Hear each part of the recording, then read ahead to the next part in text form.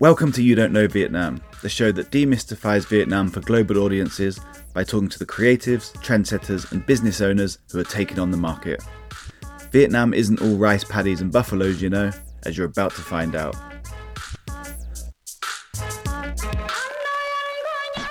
I'm Ian Paynton, co-founder of We Create Content, and on this episode of You Don't Know Vietnam, we're talking to travel writer Joshua Zukas. Josh is the go-to guy when it comes to everything Vietnam. He recently completed the northern chapters for the Lonely Planet travel guidebook and frequently appears in the pages of The Economist, CNN, The Independent, Wallpaper and Wired. If there's one foreigner who you'd want to ask about experiencing the real Vietnam, it's Josh. Today, he talks about what people overseas misunderstand about Vietnam, the issues with Vietnam's tourism brand, and what business travellers should do to really get to know Vietnam when they visit. In the conversation, we refer to a travel fish long read by Josh called Vietnam Beyond the Stereotype. To read this, visit Josh's website at joshuazukas.com and click on travel. Let's get into this one.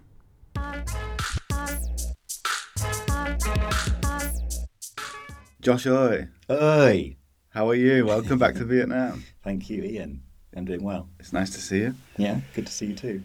What have you been up to since being back? This time, I've just been enjoying Hanoi. I don't have my residency anymore, so I'm restricted to 2 weeks visa-free travel. One of those weeks was Tet. I went to the mountains. The second week was spent here in Hanoi, and I'm enjoying every minute of it. Yeah. How does it feel to have your visa privileges revoked? They weren't revoked. They just expired. It feels fine. Yeah. I think it feels right. Yeah. I'm not ready yet to move back to Vietnam kind of permanently. And you'll always play by the rules, so I think it's fine. You do, don't you? I do. Yeah. And you've got a really long relationship with Vietnam. And I really want to start at the present and what you've been doing in the most recent months, because you spent a lot of time the end of last year here. Yeah, that's right. So, for those that don't know, what is it that you do? Okay, right. So, I'm a travel writer, first and foremost. And I also write about other things that I find interesting. Architecture being one of those things, modern architecture in particular, but heritage architecture a bit as well. But yeah, mainly I kind of operate within the travel sphere. In Vietnam? In Vietnam, yeah. I write almost exclusively about Vietnam. So although I do describe myself as a travel writer, I'm not one of these travel writers that moves between different countries and writes about lots of different places. I've tried not to be that kind of writer, actually, because I'm also a consumer of travel content. And I think you can tell the difference between those writers that move between countries and write about lots of different countries and maybe don't speak the language and haven't spent that much time there, and those that live there and can produce more insightful content about the destination. Yeah. And I actually joined you on part of a trip last year. You did. In the Northern Mountains. Yep, you did. You were doing the Northern Mountains chapters, right? For Lonely Planet? Yeah, that's right. So I left Vietnam to go back and study in the UK. I was studying a master's in sustainable tourism, which I've now finished. And as soon as I finished that, I got invited to update some chapters for Lonely Planet. So I had Northern Vietnam, Hanoi, and the Central Highlands, which were 3 great chapters to update. Lonely Planet is also going through a kind of overhaul at the moment. So it was really nice to be a part of that. They're kind of moving away from recommending lots of restaurants and hotels because they understand that a lot of people are going online for that information now.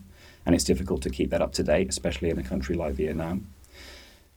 And instead, they're devoting more time to kind of building experiences. So instead of writing about a bunch of sites or listing sites in a destination, they're moving towards collecting sites and turning them into experiences. Right. So readers can have a look at the experience and see if it's for them. And then if it's not, they move on to something else. Right. So an example would be like in Dalat, for example, instead of listing all of the heritage buildings, it would be like collecting all of the Art Deco buildings in Dalat and then building like a walking tour for people that are interested in Art Deco architecture in Dalat. Right. So they can spend an afternoon doing that. So the print book is serving a slightly different purpose.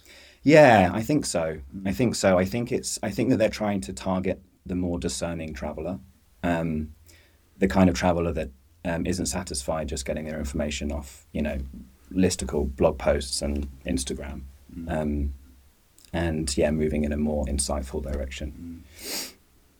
So yeah, I'm interested. That'll be out later this year. Yeah. That must be everyone's dream, mustn't it? Travel writing for Lonely Planet. Was it your dream? Yeah. Yeah, it was actually. So it's definitely a privilege. It's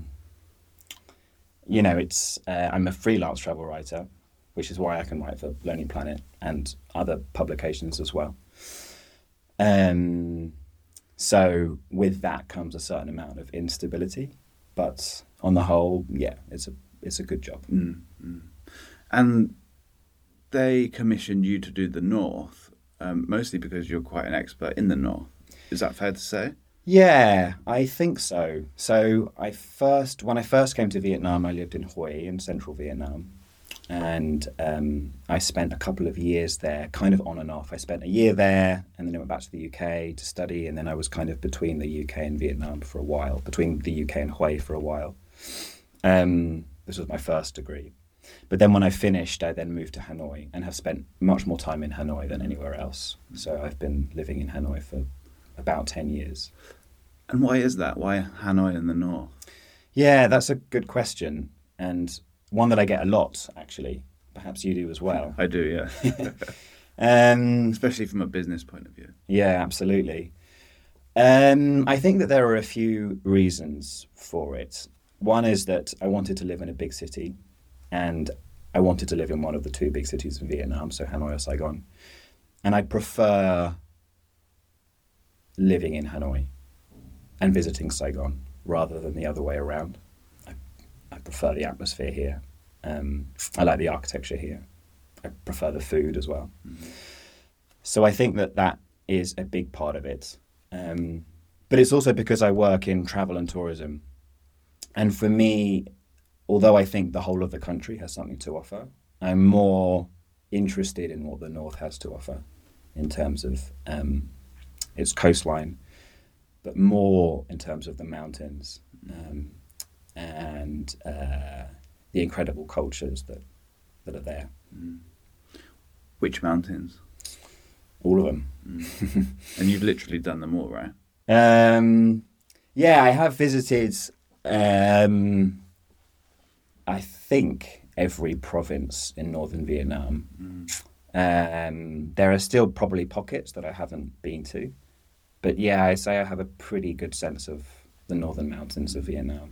And the people that live within them. Yeah, that too. And the different ethnic groups, which I find very interesting. Because I remember you love an itinerary, don't you? I do. And we were planning a trip for the Northern Mountains and in Ha Giang, and you were suggesting that we should spend time with a different ethnic minority every night. It was such a good idea. We didn't do that trip in the end, but I followed your itinerary, and it was the best. Yeah, that's true. That's actually a trip that I did with my sister in 2018, I think, my sister and her husband. And yeah, that was in Ha Giang, and we spent 4 nights. It wasn't kind of like the famed Ha Giang loop that everybody does, but it was a loop of some kind. It was a bit longer. We extended it. I think that encountering the different ethnic groups is one of the highlights of traveling in northern Vietnam, particularly a province like Ha Giang. And I think trying to get to grips with the different architecture and the different clothing that these people have, I think, is part of the fun. And also, I think it's important to encounter Vietnam and the Vietnamese in that way, to understand that it's especially in the northern mountains where there are so many ethnic groups and it can kind of be like a kaleidoscopic blur. I think it's nice to be able to appreciate that these are different ethnic groups with different histories and different languages and different architecture. Yeah. Because literally their houses will change, won't they? Yeah. Their clothes will change. Will their food change? That's something that I'm not really an expert on. There are certainly dishes that are connected with the different ethnic groups. So yeah, I think that the food does change. I think as a visitor to Vietnam, it's not that easy to appreciate the difference in cuisine among the different ethnic groups, but still possible. Especially, I think, in the more developed tourism destinations. Actually, I noticed on my last trip to Mai Châu, for example, where it's mainly Thai people. And they have started to put a lot of Thai dishes into the homestay meals that they do there. And actually, the homestay meal that I had there, she came and she introduced them like that. Oh, really? Yeah, she was like, so these are more standard, Vietnamese dishes, which we find all over Vietnam, but these are specifically Thai ones. Right. And that was really interesting, actually. And I was able to put that into the guidebook too. Yeah. Well, that trip that you suggested to me, I actually did and then suggested to someone else. It was that good. So I'm looking forward to seeing and reading your guidebook, the complete chapters. Yeah, glad to hear it. The North, yeah. What do you think is one thing that people misunderstand about Vietnam? I think like a lot of people that haven't been to Vietnam before, they have a picture in their heads of what the country is going to be like. And I had that too. The war plays a big part, but there's also the kind of agrarian, picturesque landscapes that you imagine. Green rice terraces and buffalo and farmers in conical hats, that kind of thing. And when I came to Vietnam, my first impression of Vietnam was Saigon, which is not that at all. It was this was a long time ago. This was 15 years ago or something. But even then, Saigon was already a very electric kind of city. And the dynamism there was really palpable. So I think that's what I didn't fully appreciate about Vietnam before I came here was the energy. And do you think that's something that is still happening today? Because that was 15 years ago. Do you think people are still misunderstanding Vietnam, about what Vietnam truly is, even today? Yeah, I think that's true. I think that this happens a lot. I think that there is a kind of Orientalist fantasy surrounding Vietnam, and especially when it comes to travel and tourism, there's this idealized image of what the country is, which doesn't really match the reality. What do you mean by Orientalist? So I don't want to over-intellectualize the conversation, but Orientalism is a term put forward by Edward Said in the 70s to describe how the West has portrayed and depicted the East throughout history. And it ultimately leads to a kind of misalignment between Western expectations of the East and the reality of the East. So then it leads to a kind of exoticization or sometimes feminization and even fetishization of Eastern countries. I see, okay. So I read and really enjoyed your piece about Vietnam beyond the stereotype and perpetuated fallacies. Is that kind of what you were getting at with that piece? Yeah, that's actually exactly what I was getting at. Right. So it's again about this misalignment. And I think that people have expectations of what Vietnam is going to be like, and then they come, and then Vietnam doesn't match those expectations. I think that this is actually quite problematic when it comes to Vietnam's tourism brand. Like it would with any kind of brand.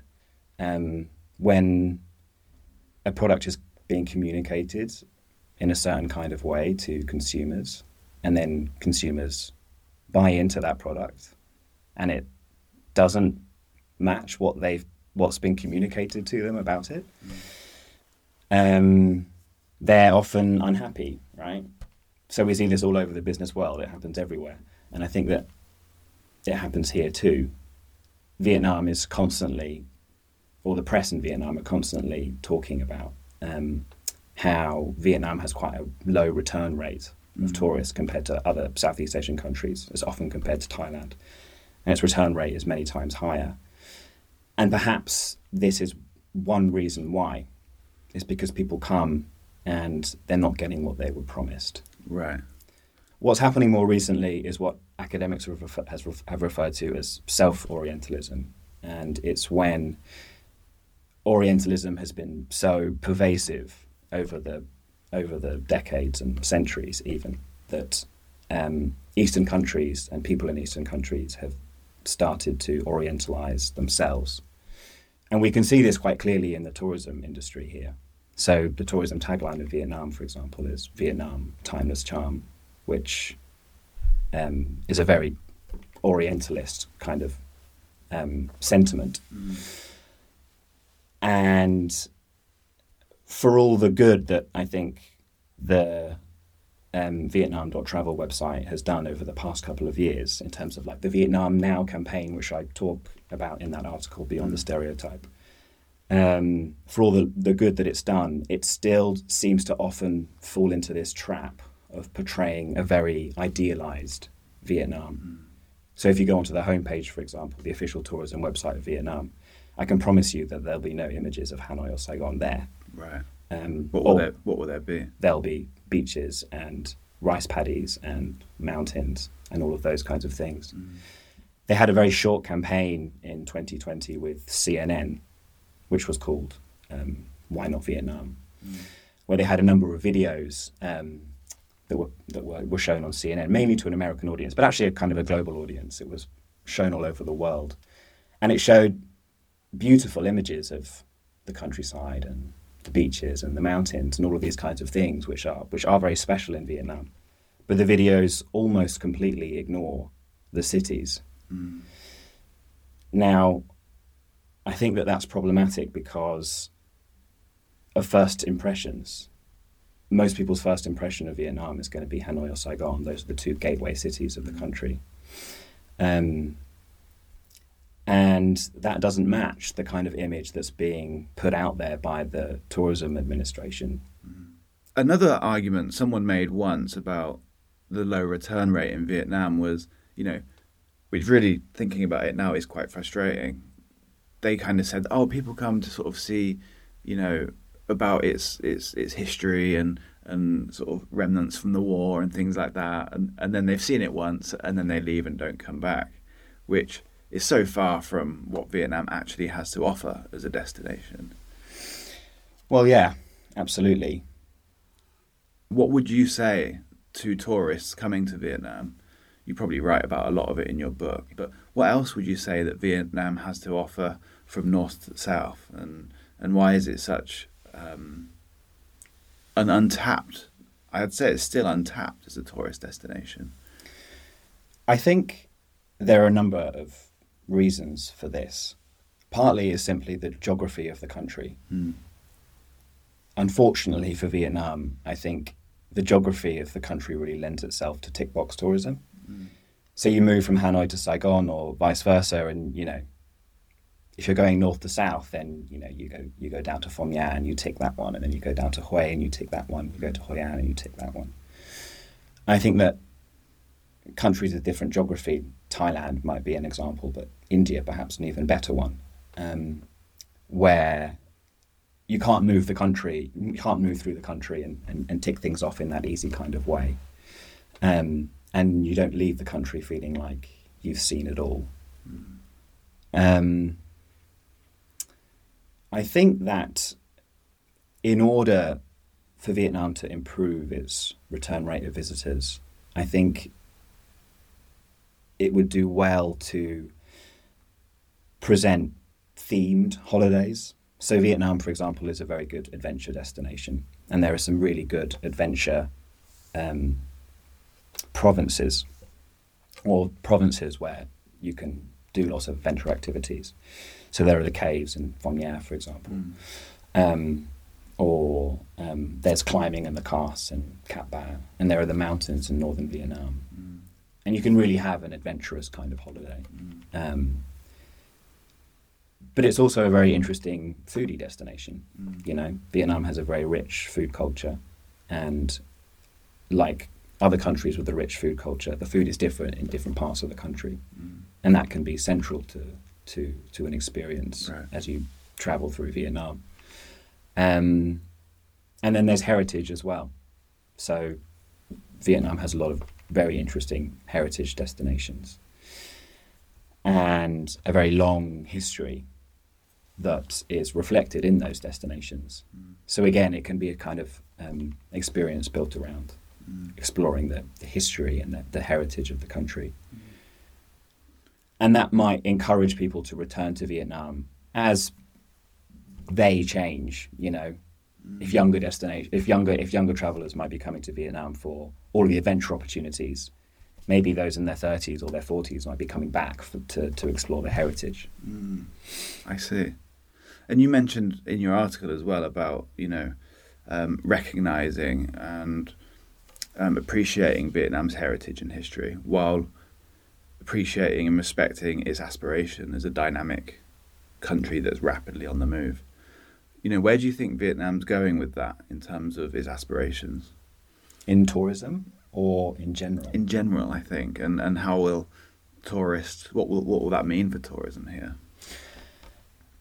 I think that Vietnam and the Vietnamese are really keen to see the country modernize over the next few decades. And you can see that also with the kinds of messages that the government is putting out there in terms of where Vietnam is going to be in 2030 or where Vietnam is going to be in 2050. So it's definitely pursuing that modernization route that South Korea has walked and Japan before that. I feel like, again, coming back to tourism or travel and tourism, because that's what I know, I think that actually looking at countries like South Korea or Japan would perhaps do Vietnam some good.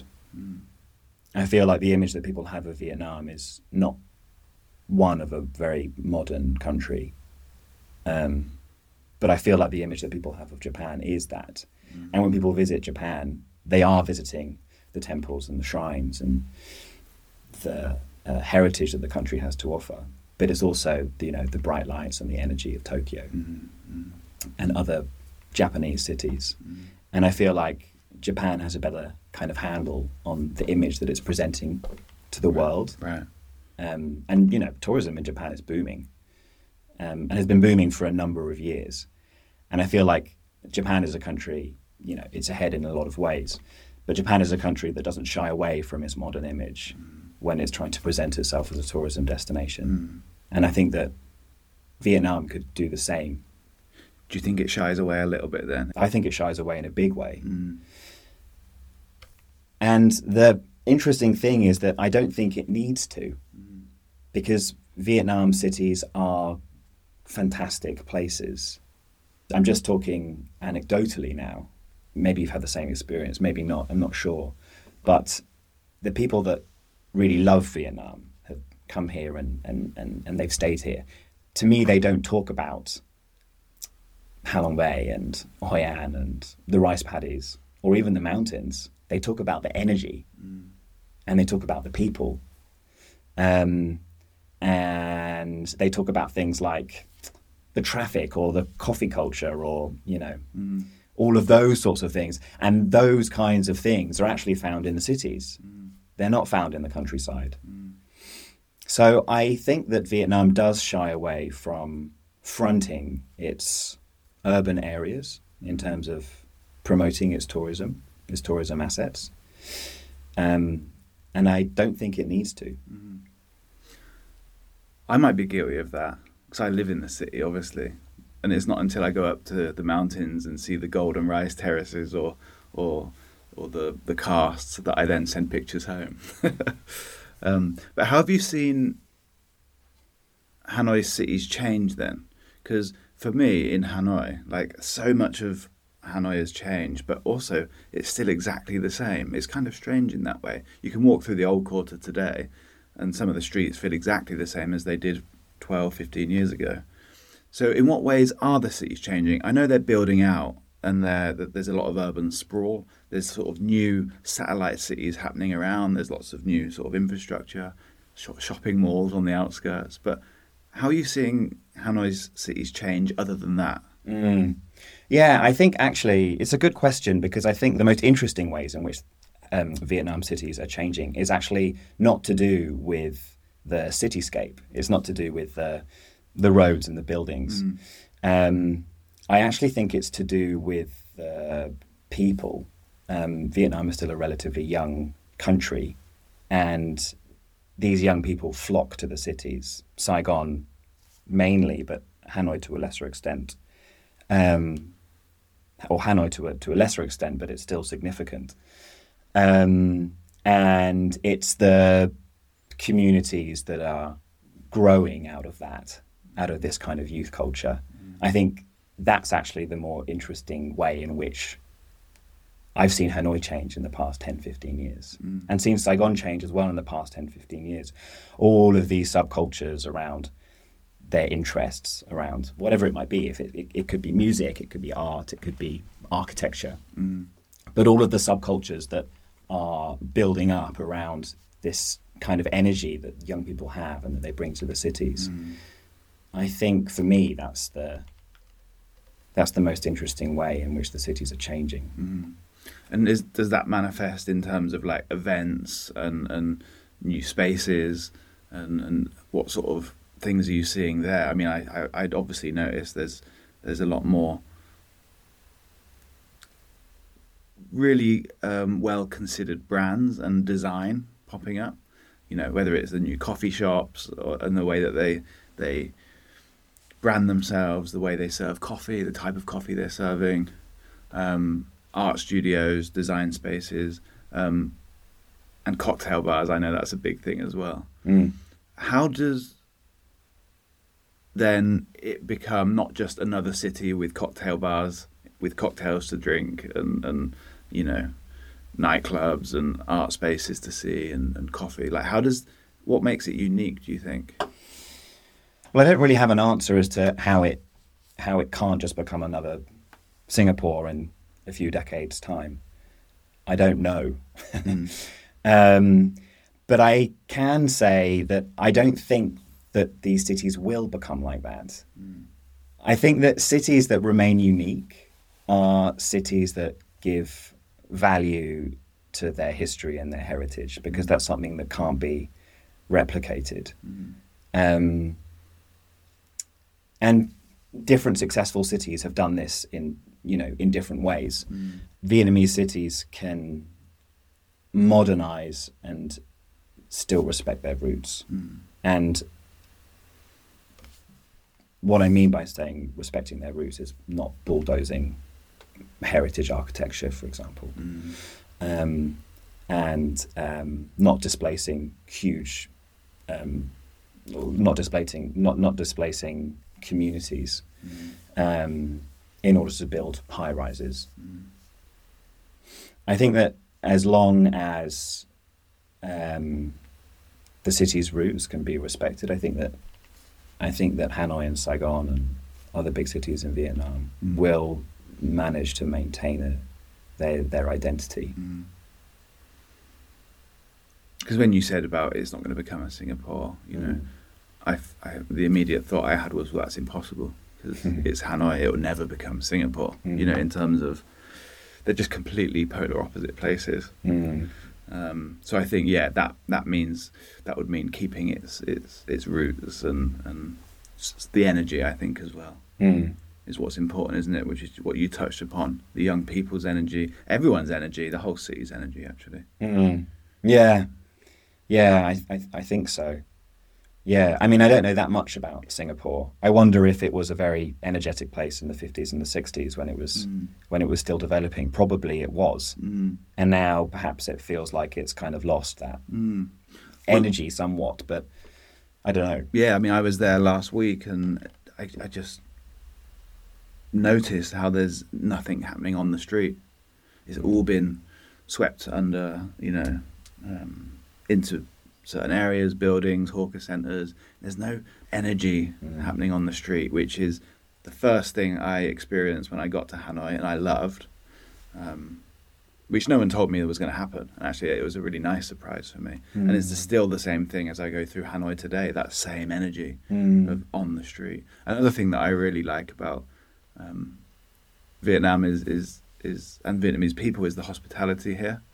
Feels like everyone's doors open, and the misconception I think people have about Vietnam is that the people aren't as friendly as in other neighbouring regions, such as Thailand, the land of smiles. And I call bullshit on that every time. I feel like the Vietnamese are as, if not more, welcoming than anyone else in the world. You just have to dig a little bit deeper and like nurture a bit of a relationship.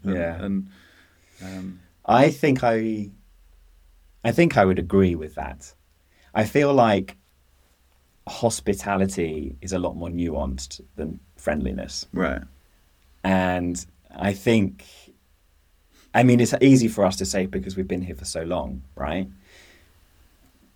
But my feeling of Vietnam is that I think one of the reasons why I really like Vietnam compared to, I mean, you brought up Thailand, so let's use Thailand as an example, is that I feel like in Thailand, I am treated as a foreigner all of the time. And with that, comes certain benefits, sure. And friendliness might be one of those, right? I feel like in Vietnam, for the most part, although it still exists, this kind of separation between being Vietnamese and being non-Vietnamese, that still definitely exists. I feel like for the most part, as a foreigner here, I'm still invited to take part in local activities, whether it be like Tet or going to temples or going to Bia Hoi or whatever it might be. I feel like I've never lived in Thailand, although I visited it a lot, so I can't. It perhaps isn't fair for me to give a real comparison. But I feel like or maybe this is, again, it's anecdotal. These are anecdotal conversations that I've had with people that have lived in both countries. It feels like in Thailand, it's much more difficult to make real Thai friends that really invite you into their world. And I feel like in Vietnam, it happens in an instant. So I suppose what I'm saying is that I don't feel like Vietnamese people necessarily treat you as very different as a foreigner to they would other Vietnamese people. So the flip side of that is that they're not necessarily always friendly, because that lady selling pho on the street is going to be as unfriendly to you as she is to her other Vietnamese customers, because that's just the way that she is. Yeah. That's so true. Yeah. And I actually think I respect that about Vietnam. Yeah. There's no special treatment for foreigners.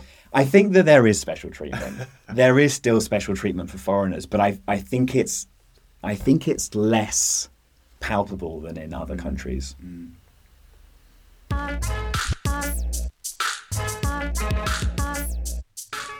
So Josh, what's your plan? You're leaving Vietnam soon.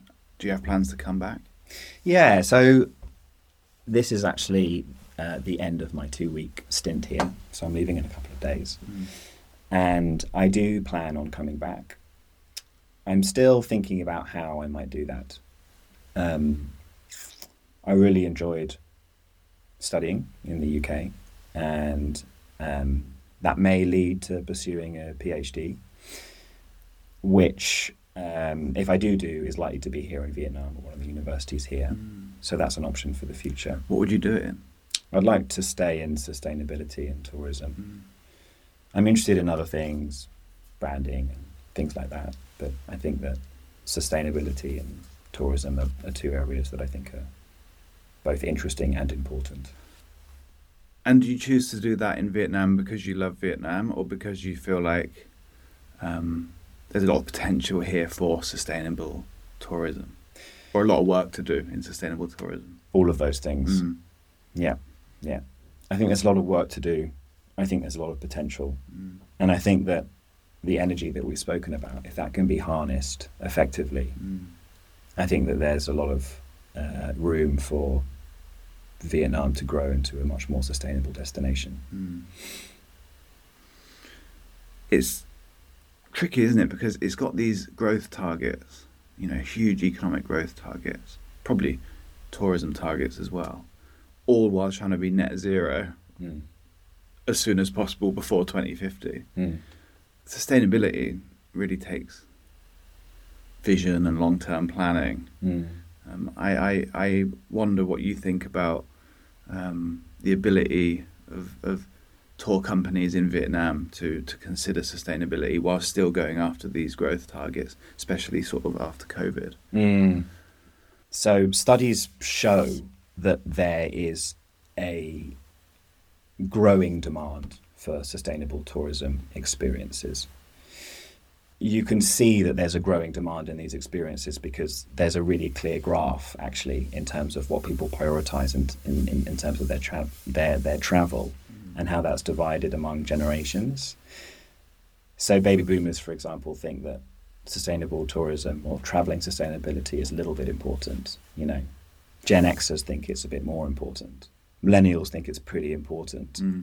And Generation Z think it's the most important, right?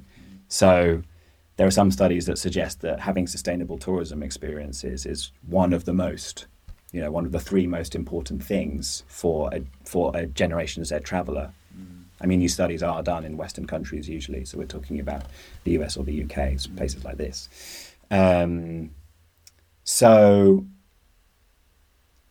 But what is, I think, also interesting is that, and some of my research has been focused on this, is that what is even more attractive to a lot of travellers, and particularly young travellers, is not just experiences that are, sustainable, in inverted commas, but experiences where travellers can understand the impact of their time in the country, whether it be on the environment or the economy or society. Right. So I think when it comes to travel companies in Vietnam, it's very clear that there is a lot of demand in trying to make their products more sustainable and communicating them to be more sustainable. But as you know, sustainability has become a marketing buzzword. And despite what I think the media often says about travellers, I think that travellers are discerning, and I think that they are looking for meaningful experiences. And I think that tourism players here in Vietnam would do well to not only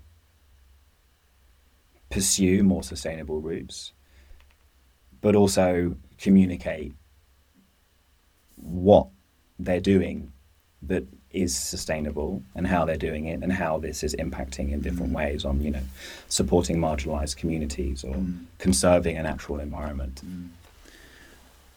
And, that's not, like you said, it's not about just kind of talking about an existing tourism product in a new way, saying it's sustainable. It's really re-looking at the tourism products and sustainable products available, right? Yeah. Do you think that's happening in Vietnam right now? Are there companies going, right, hold on, what are our products? We can't just say we're sustainable. That's not going to fly. What are our actual products here right now? And what are the impacts on the environment, the economy, and the wider community? Yeah, I think that there are a couple. There are a couple that are doing good work here. Yeah, and most of them are homegrown. Right. The one that springs to mind straight away would be Oxalis Adventure in Phom Nha. And they make a point of not branding themselves as a sustainable tourism company because this is such a knotty word that people have interpreted in so many different ways. They're basically focused on just two things that they're doing, which is conserving the natural environment and providing jobs for local people. It's just those two things, you know. And if you read their materials, that really comes across, is that those are the two things that they're focused on. It's not these kind of lofty ideas about sustainability or whatever. It's just about creating jobs and protecting the jungle. So they're doubling down on what they're really good at and have been good at for many years. Yeah. And they communicate that quite successfully, I think. And they're a successful company that's growing in terms of the numbers of tourists that are visiting. Yeah. I mean, obviously, COVID put a stop to that, but they're growing again now. And the number of products that they have are growing too. So you're pretty hopeful then? Hopeful is a little bit strong. Yeah. I do think there is still a lot to iron out. But I definitely don't despair when it comes to Vietnamese tourism. So when do you think that will be then, if you do come back to do your research here and do a PhD? Yeah, well, that might be later this year. Oh, that's soon. That's good. Yeah, possibly later this year. God, we can't get rid of you. Yeah. Well, it depends if that's the route that I take. There are other things that I think I'm quite interested in doing as well. When I first came to Vietnam, I didn't work in travel and tourism. I was working here for a charity, and I think I'd quite like to reconnect with that charity. So I'm interested in doing something like that as well. I love writing guidebooks.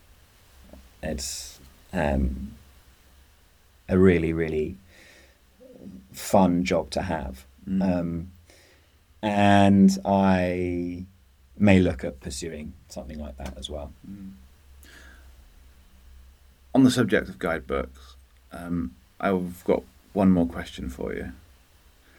And that is, based on your experience here, you've done business here, you know, you've travelled here, you're a travel writer, you've lived and breathed Hanoi for quite a long time now, or Vietnam for quite a long time. What would you guide someone coming to the country, let's say they've got a 4-day business trip to Hanoi or Ho Chi Minh City, what would you say they must do that perhaps isn't in the guidebooks, isn't on the websites? It might be in your guidebooks coming out, but, you know, something a little bit unique and yeah. Well, you've really put me on the spot, especially because I don't write for business travellers. I write for leisure travellers. Right. But yeah, but they're people too. Yeah, just about. I would say that it's really important if they're going to come to Saigon or to Hanoi. I think it's really important to try and get under the skin of these places. Right, okay, so 5 ways of how they can do that. I think the first thing is to talk to people. Hanoi and Saigon has a incredible number of people that speak really good English, and they are everywhere.